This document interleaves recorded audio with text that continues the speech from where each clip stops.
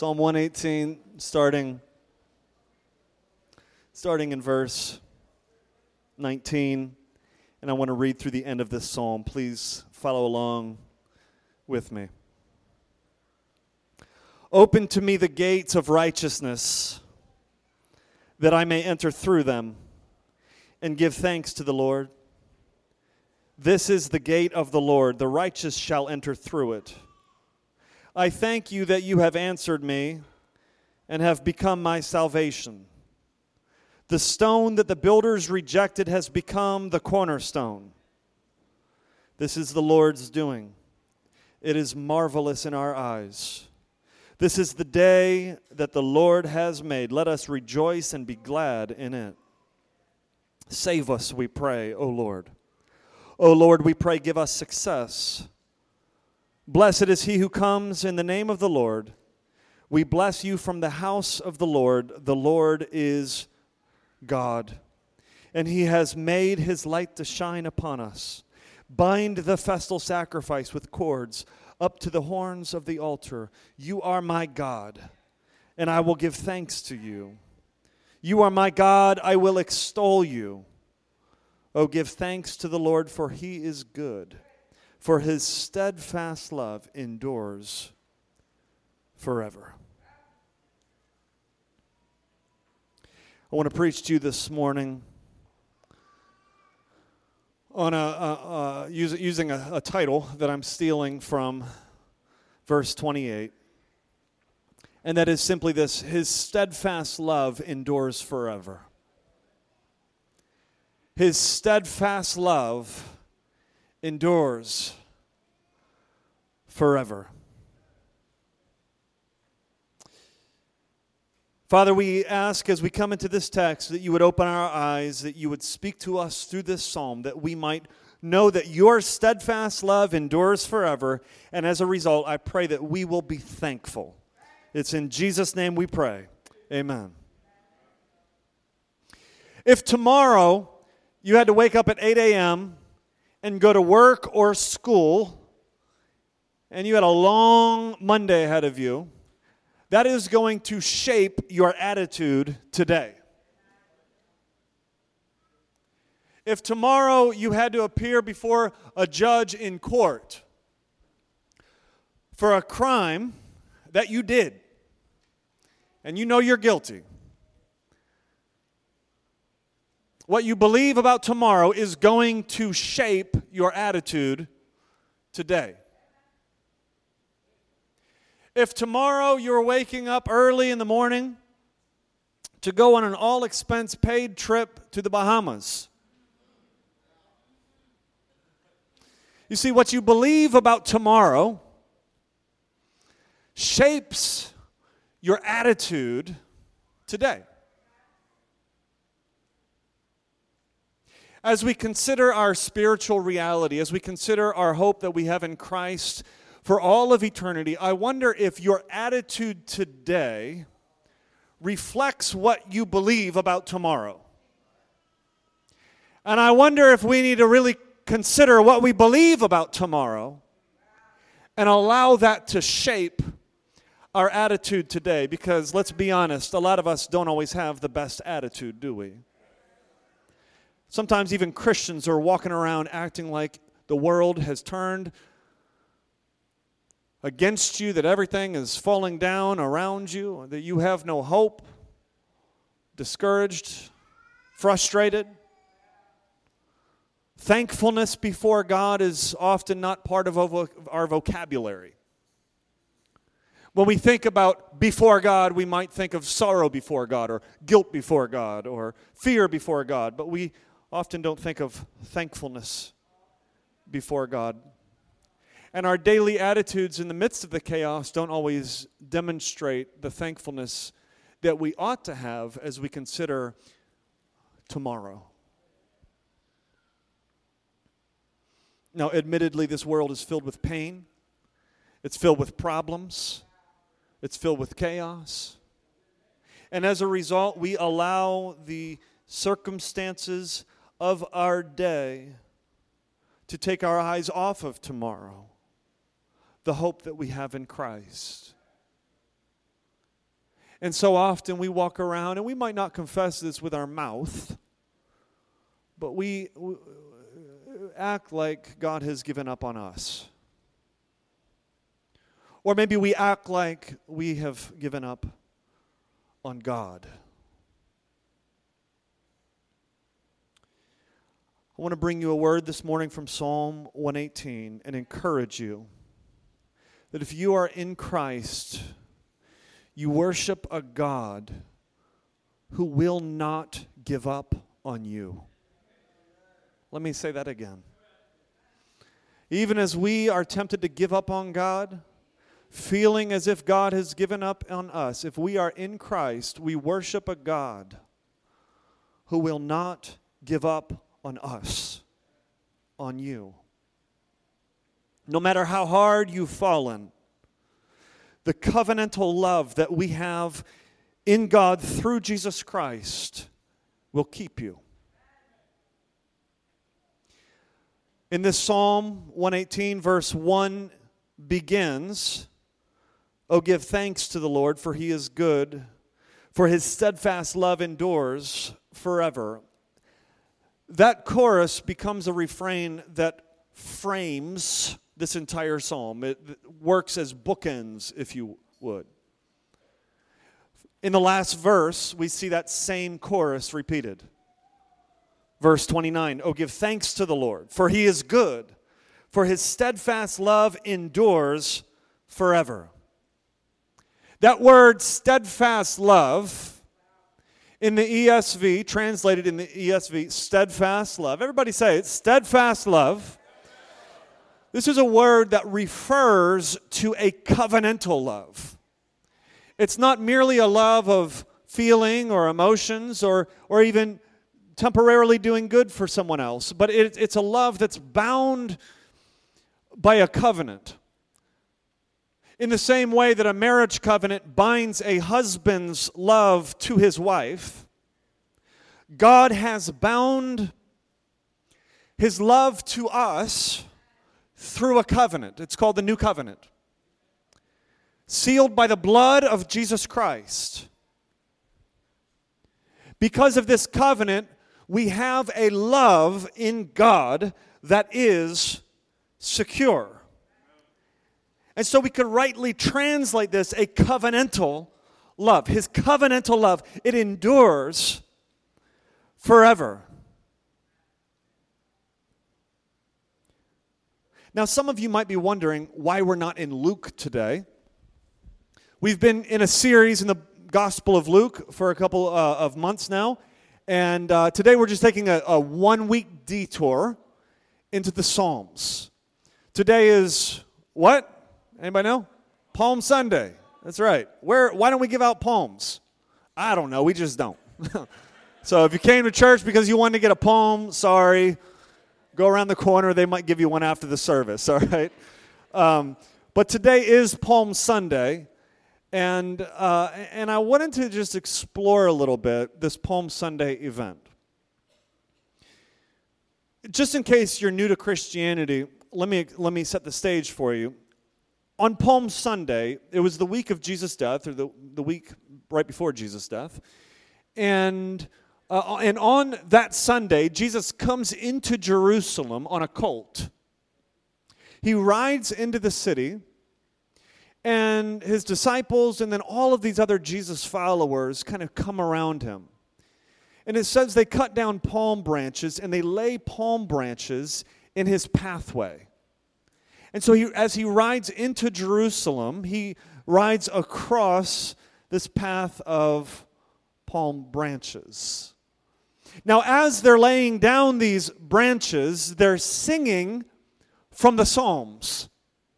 In particular, they're singing from Psalm 118. And so I want to do an exposition this morning of Psalm 118 and get a greater idea as to this Palm Sunday event. What's happening? I want to know, why are they singing Psalm 118 as Jesus comes into Jerusalem? And so we're going to look at the latter half of Psalm 118 this morning. It's a psalm written by David. It's a psalm likely written after a time of oppression, as David was surrounded by his enemies. The first half of Psalm 118 talks about the torment of his enemies, and he essentially says it's better to trust in God than in man. And then the second half of Psalm 118 is a thanksgiving liturgy. It would have regularly been used in Jewish worship, particularly after certain seasons of oppression, as they're coming out of torment by enemies. So I picture this psalm being used maybe after a battle with the Philistines, and they're coming home, this procession back into Jerusalem, and they're shouting the psalm at the top of their lungs as they're heading to the temple. Or maybe after a captivity in Babylon, as they're coming back into Jerusalem, using this psalm in their worship as thanksgiving for the deliverance for the nation. Now, in Jesus' day, the oppressor wasn't the Philistines or Babylon, but the oppressor was Rome. So as Jesus is coming into the city, and they're laying palm branches at his feet, palm branches being a symbol of victory, it was actually a symbol of Jewish nationalism, that we are freed from the world, from the enemies around us. As they're laying these palms before him, as they're shouting Psalm 118, I believe what's going on in their mind is this. This is the Messiah. And he is the one who is about to deliver us from the empire of Rome. Now, many of them probably misunderstood what they were celebrating. Many of them misunderstood who they were celebrating. What they might not have known on that Palm Sunday was that he's not a military warlord who's coming to take up arms right then and there against Rome. But rather he's coming as a spiritual warrior to do a work against sin and death that swords against Rome could never do. He's coming into Jerusalem to take up arms against the real enemy. And that is going to lead him to the cross. And that's where he is going to do battle with our sin and our guilt. And 3 days later on Easter Sunday, rise from the dead. While the original heralds of Psalm 118 on Palm Sunday probably had no clue the significance of what they were saying. What they were saying was actually true and right. They were right to apply Psalm 118 to Jesus. And I want to show you the truthfulness in what they were singing that Sunday morning. I want to show you the continual relevance from Psalm 118 for our lives today as we think of ourselves as people who are in Christ.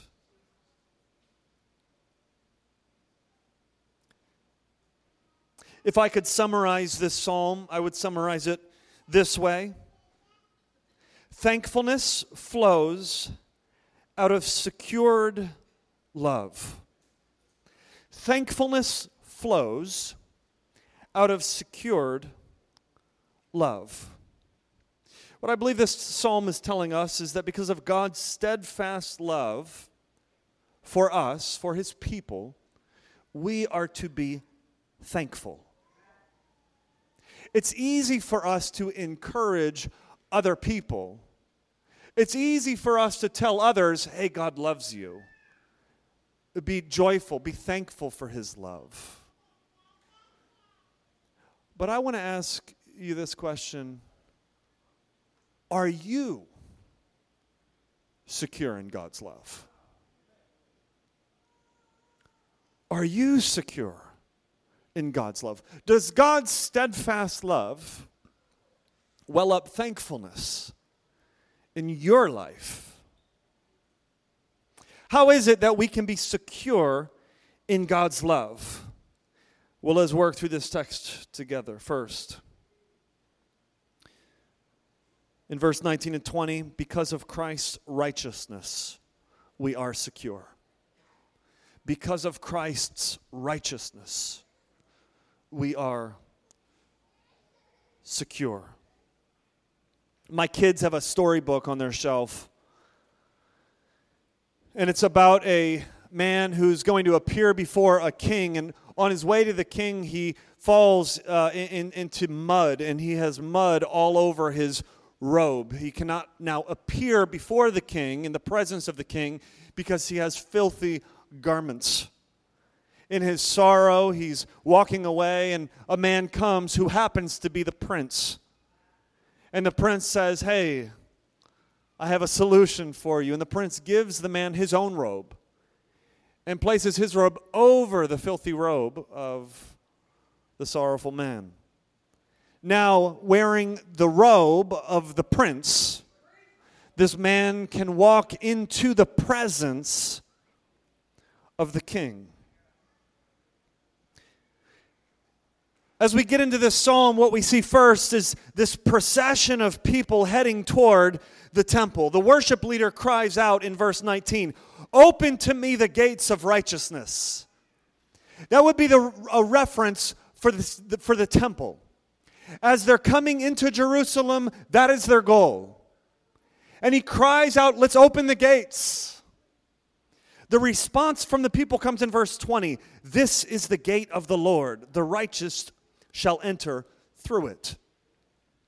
The temple for Israel was the very presence of God.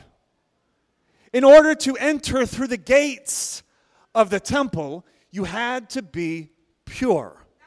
You had to be righteous. The priests and the people would go through all sorts of purification rites, all sorts of ceremonial cleansing in order to walk through these gates and to walk into the presence of God in the temple. But ultimately, that was not enough. In order to come into God's presence, there would not merely need to be ceremonial rites, but rather real righteousness.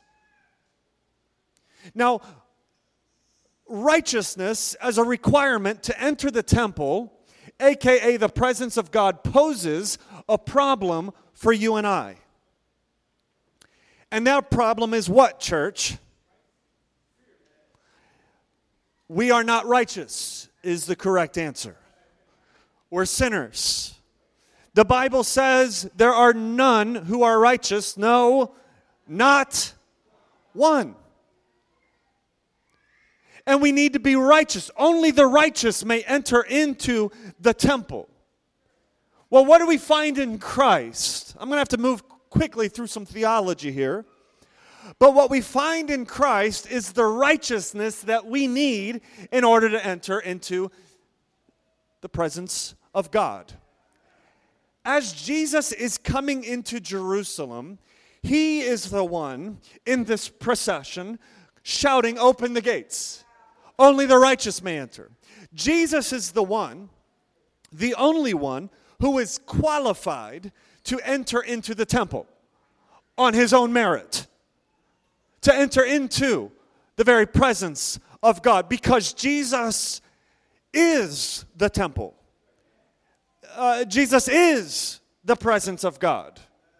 As a matter of fact, in one of the Gospels, directly after this Palm Sunday event, Jesus goes in and flips some tables in the temple and says, "You guys don't even understand what's going on.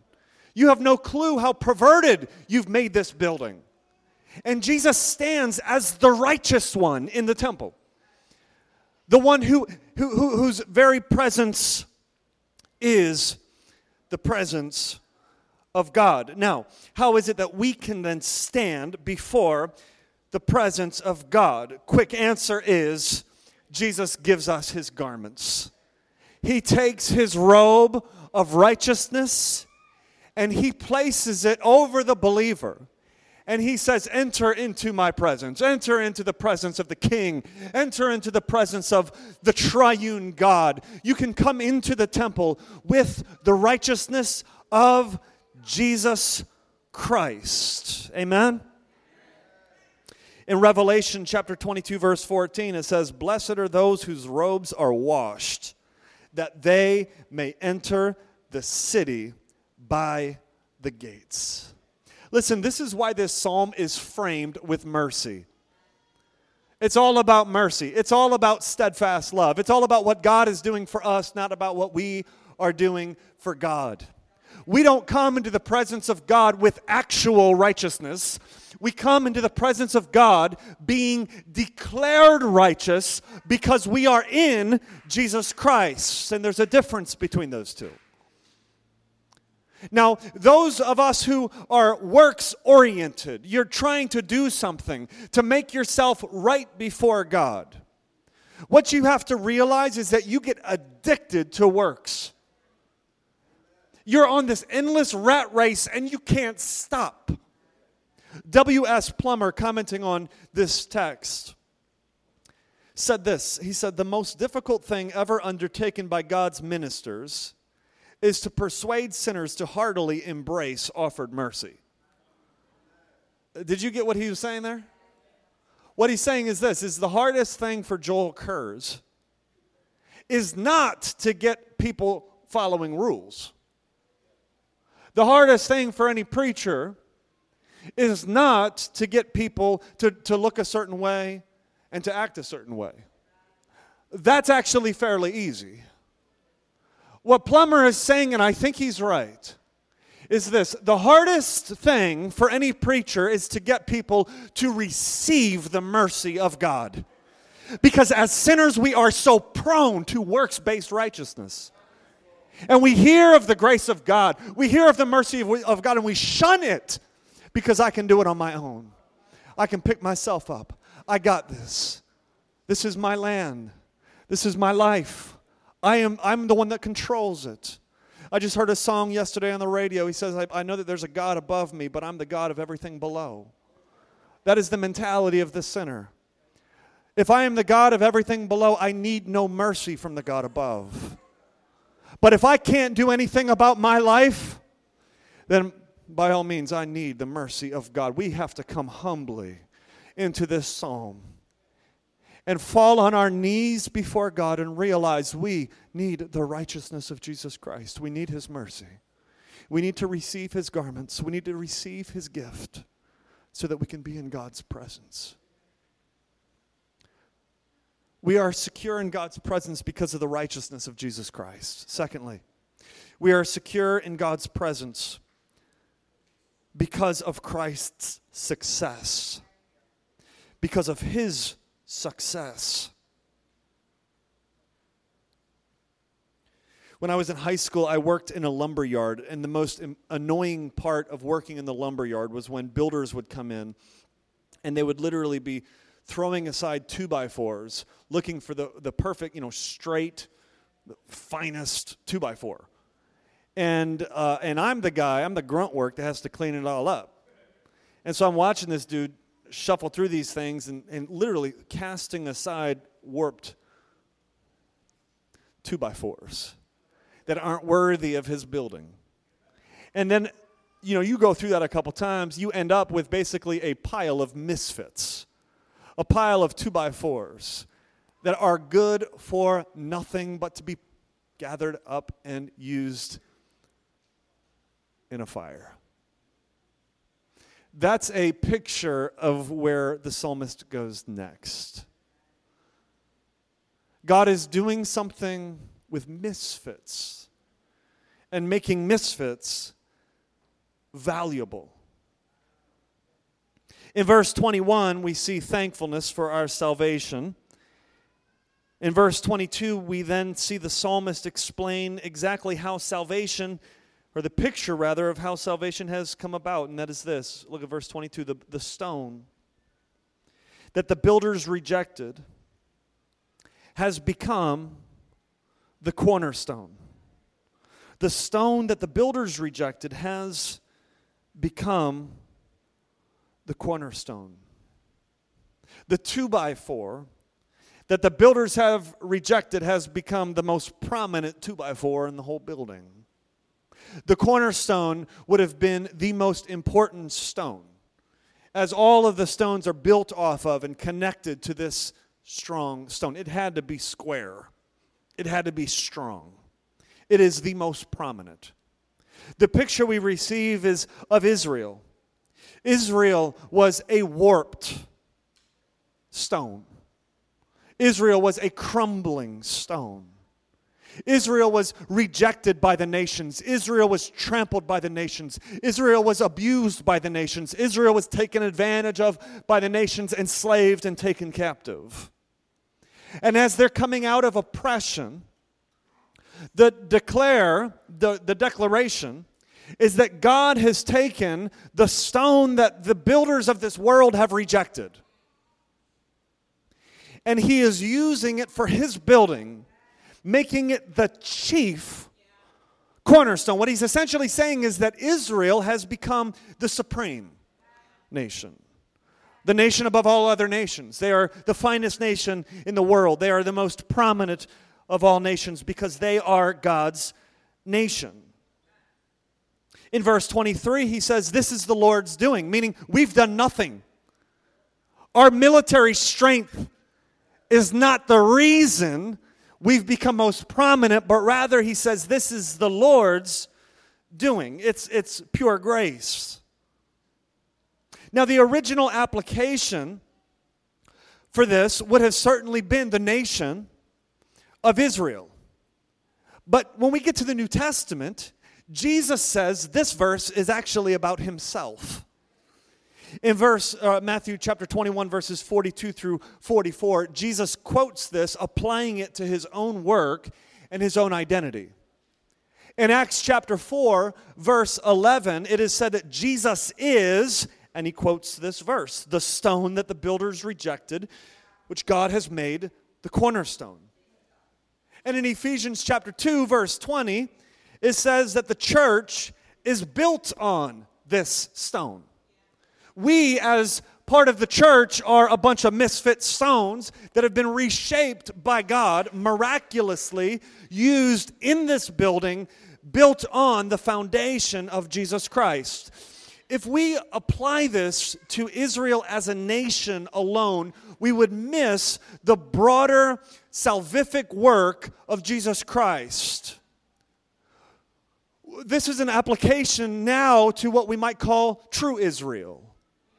This global body of blood-bought citizens of God's kingdom. This spiritual nation. From America to Africa. From Europe to China. A nation that covers all nations in the world. And it's not a nation ruled by physical powers, but ruled by the spiritual power of the Holy Spirit in lordship to Jesus Christ.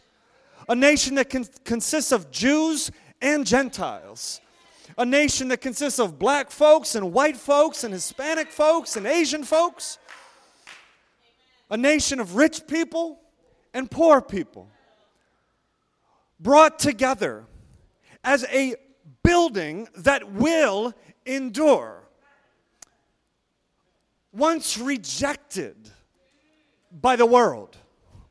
Or you could even say currently being rejected by the world. And this is all highlighted in the crucifixion of Jesus Christ.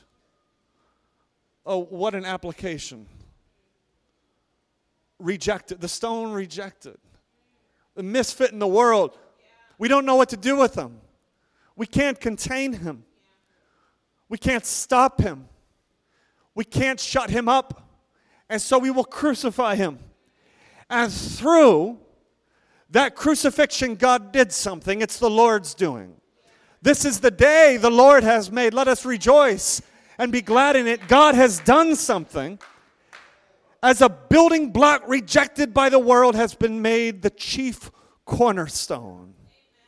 Oh, and the day the Lord has made is not merely Easter Sunday, but every single Sunday we gather together and worship the risen Christ. We declare this is the Lord's doing.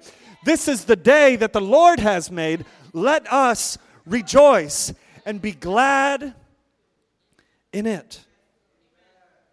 If you are part of the blood-bought church of God, your destiny has been reshaped.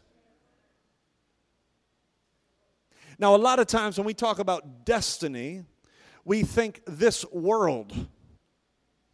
We think money, power, significance, fame, and popularity. No, listen, the world rejects. You might not find all of these things in this world. And so when I say your destiny has been reshaped, I'm not saying that you are going to be the most prominent, recognized by this world. But what I'm saying is that your ultimate destiny, your eternal destiny, the recognition of the Father, the fact that God knows you, you're known by Jesus Christ, the Holy Spirit has sealed you. Your destiny, your eternal destiny has been reshaped because of this stone, this cornerstone.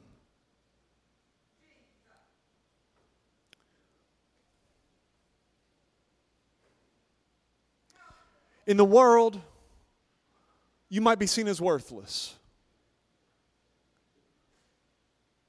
You at one time were under the curse. You were under and worthy of the wrath of God.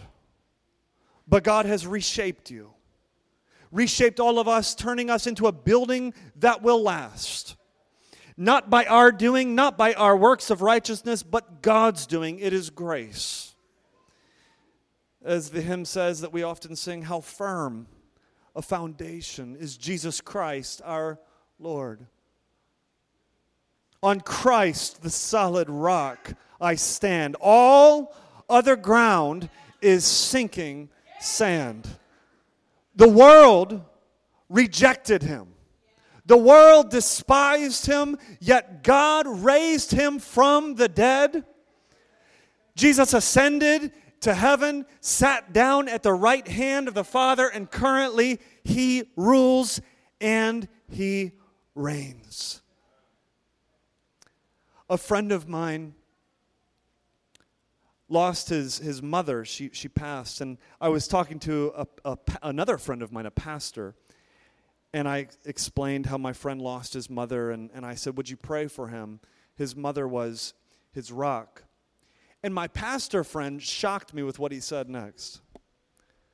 He said, well, he started praying. He said, I'll pray for him. He started praying, and he said, Father, I pray that this man's mother will not be his rock. He kind of rebuked me. Listen, if your mother is your rock, when your mother passes, everything falls. If your spouse is your rock, when they're not around, they're disappointing you, your rock fails you. Singles, if finding a spouse is your rock, if you don't find a spouse, you will be failed in this life. If your friends are your rock, when they don't invite you to the party, Alton, your rock fails you. I'm just playing. If your job is your rock, when you don't perform well or you get laid off, your rock fails you. My point is simply this: your rock is not your mama. Your rock is not your job. Your rock is not acceptance and popularity. Your rock is not getting good grades in school. Your rock is not your friend. Your rock is not your spouse. Your rock is Christ. And on this rock, we build our lives, and only this rock is secure. This is the chief cornerstone. This is the rock that will remain for all of eternity, and this rock will never be shaken. Though the world turn against me, I have Christ, and I am secure. Number 3, because of Christ's sacrifice, you are secure. Just to catch you up, the first one is because of Christ's righteousness, you're secure. The second one is because of Christ's success, you are secure. And the third one is because of Christ's sacrifice, you are secure. If I could use a war analogy at this point. Imagine you're in the middle of a battle, and you are the only one left, the sole survivor. All of your comrades are dead, and the enemy is coming around you. You have no hope. But here comes Joel Kurz in a Black Hawk. All right, it's just me. They let me have one. And I swoop down right where you're at. And I let down that cord. And I say, grab a hold. And you grab the cord and we take off. And I pull you up. As you're being pulled up and as you're crawling into the Black Hawk, you're crying out, save me. Save me. Now, a fool might look at you and say, bro, you're already saved. You're not down there anymore. But what you know is this. If this Black Hawk goes down, you are lost. If I push you out of my chopper, you are lost. You are saved, yes, but you are still being saved. Do you get the picture? Meaning if at any moment I choose to stop saving you, you are lost. As Israel is coming out of oppression, they are saved. Yet it's interesting to me as we get to these verses that are the verses which are sung on that Palm Sunday, verses 25 and 26. They cry out, save us. Verse 25, save us, we pray. O Lord, we pray, give us success. What they're saying is this, is our salvation is based on your continual ability to save us. Like your salvation is not something that's just a thing of the past. Getting saved isn't something that happened when you were 18 years old or 10 years old or 30 years old. Getting saved, regeneration is, there was a moment when you were regenerated, you were made new, but salvation is always contingent on God's grace. Meaning if God loses his ability to save, we are lost. Or if God chooses to stop saving us, we are lost. On Wednesday nights, we're watching this film together, and one of the things that one of the preachers mentioned in the film is that the gospel is not just for unbelievers, but the gospel is for Christians too. We are people who continually need to be crying out to the Lord, save us. Oh, no. I'm not doubting that I'm saved, but what I'm saying is God, save me, keep saving me, and for all of eternity, keep me saved. I'm always dependent on his grace. Never in any moment in my life, past, present, or future, will I stand before God without need of his salvation. And so we cry out, Hosanna, which means, Lord, save me. Save us, God. And that is a cry, not out of desperation, but a cry of praise, of thankfulness, knowing that he is the God who saves. He has the ability who saves, and we see who he is in the next verse, verse 26, that the people apply directly to Jesus Christ. Blessed is he who comes in the name of the Lord. We bless you from the house of the Lord. This is the one who comes. Blessed is the one who comes, who has the ability to save. Oh, how blessed is Jesus Christ. Now, in what way does he save? Well, we see this in the next verse. In verse 27, it says, the Lord is God, and he has made his light to shine upon us. Bind the festal sacrifice with cord upon the horns of the altar. Here we see this procession leading them to a sacrifice. Coming out of oppression, they're going to offer a sacrifice before God. This takes us back all the way to the beginning of the Bible, when we see that blood is required for sin. For those who are guilty because of their sin, the penalty is death. Yet we also see in the Old Testament that God willingly accepts a sacrifice as an atonement for sin. In the Old Testament, a priest would lay his hand on a lamb on the altar, and in doing so, that would essentially symbolize the transferred guilt of the people, the sin of the people, onto this lamb. Here we see this procession leading them to the horns of the altar. The horns of the altar would be the four corners in which the blood of the sacrifice is placed by the fingers of the priest. Now, year after year, sacrifices are offered. But sacrifices of bulls and goats and lambs could never really take away sins. This verse is also interesting, as it says, bind the festal sacrifice with cords. This is just a little side note for you. This is a freebie. And this might take me 2 extra minutes in my sermon. That could also be translated, lay down the branches before the sacrifice. Bring a procession of branches. Martin Luther translated that, adorn the feast with leaves.